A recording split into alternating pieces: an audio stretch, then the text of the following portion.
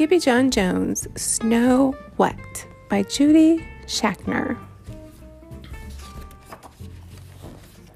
Skippy Jon Jones loved to play in the snow with his sisters, Jezebel, Jujubee, and Jillyboo.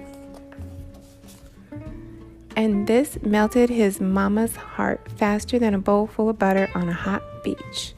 "Come on in, mitten kittens," called out Mama Junebug Jones. "Time for some hot catnip cocoa." "With marshmallows?" begged his sisters. "And ice cubes?" said Skippy. "Don't need ice cubes, Mr. Pillow," said Mama, "but we need to pick out a book."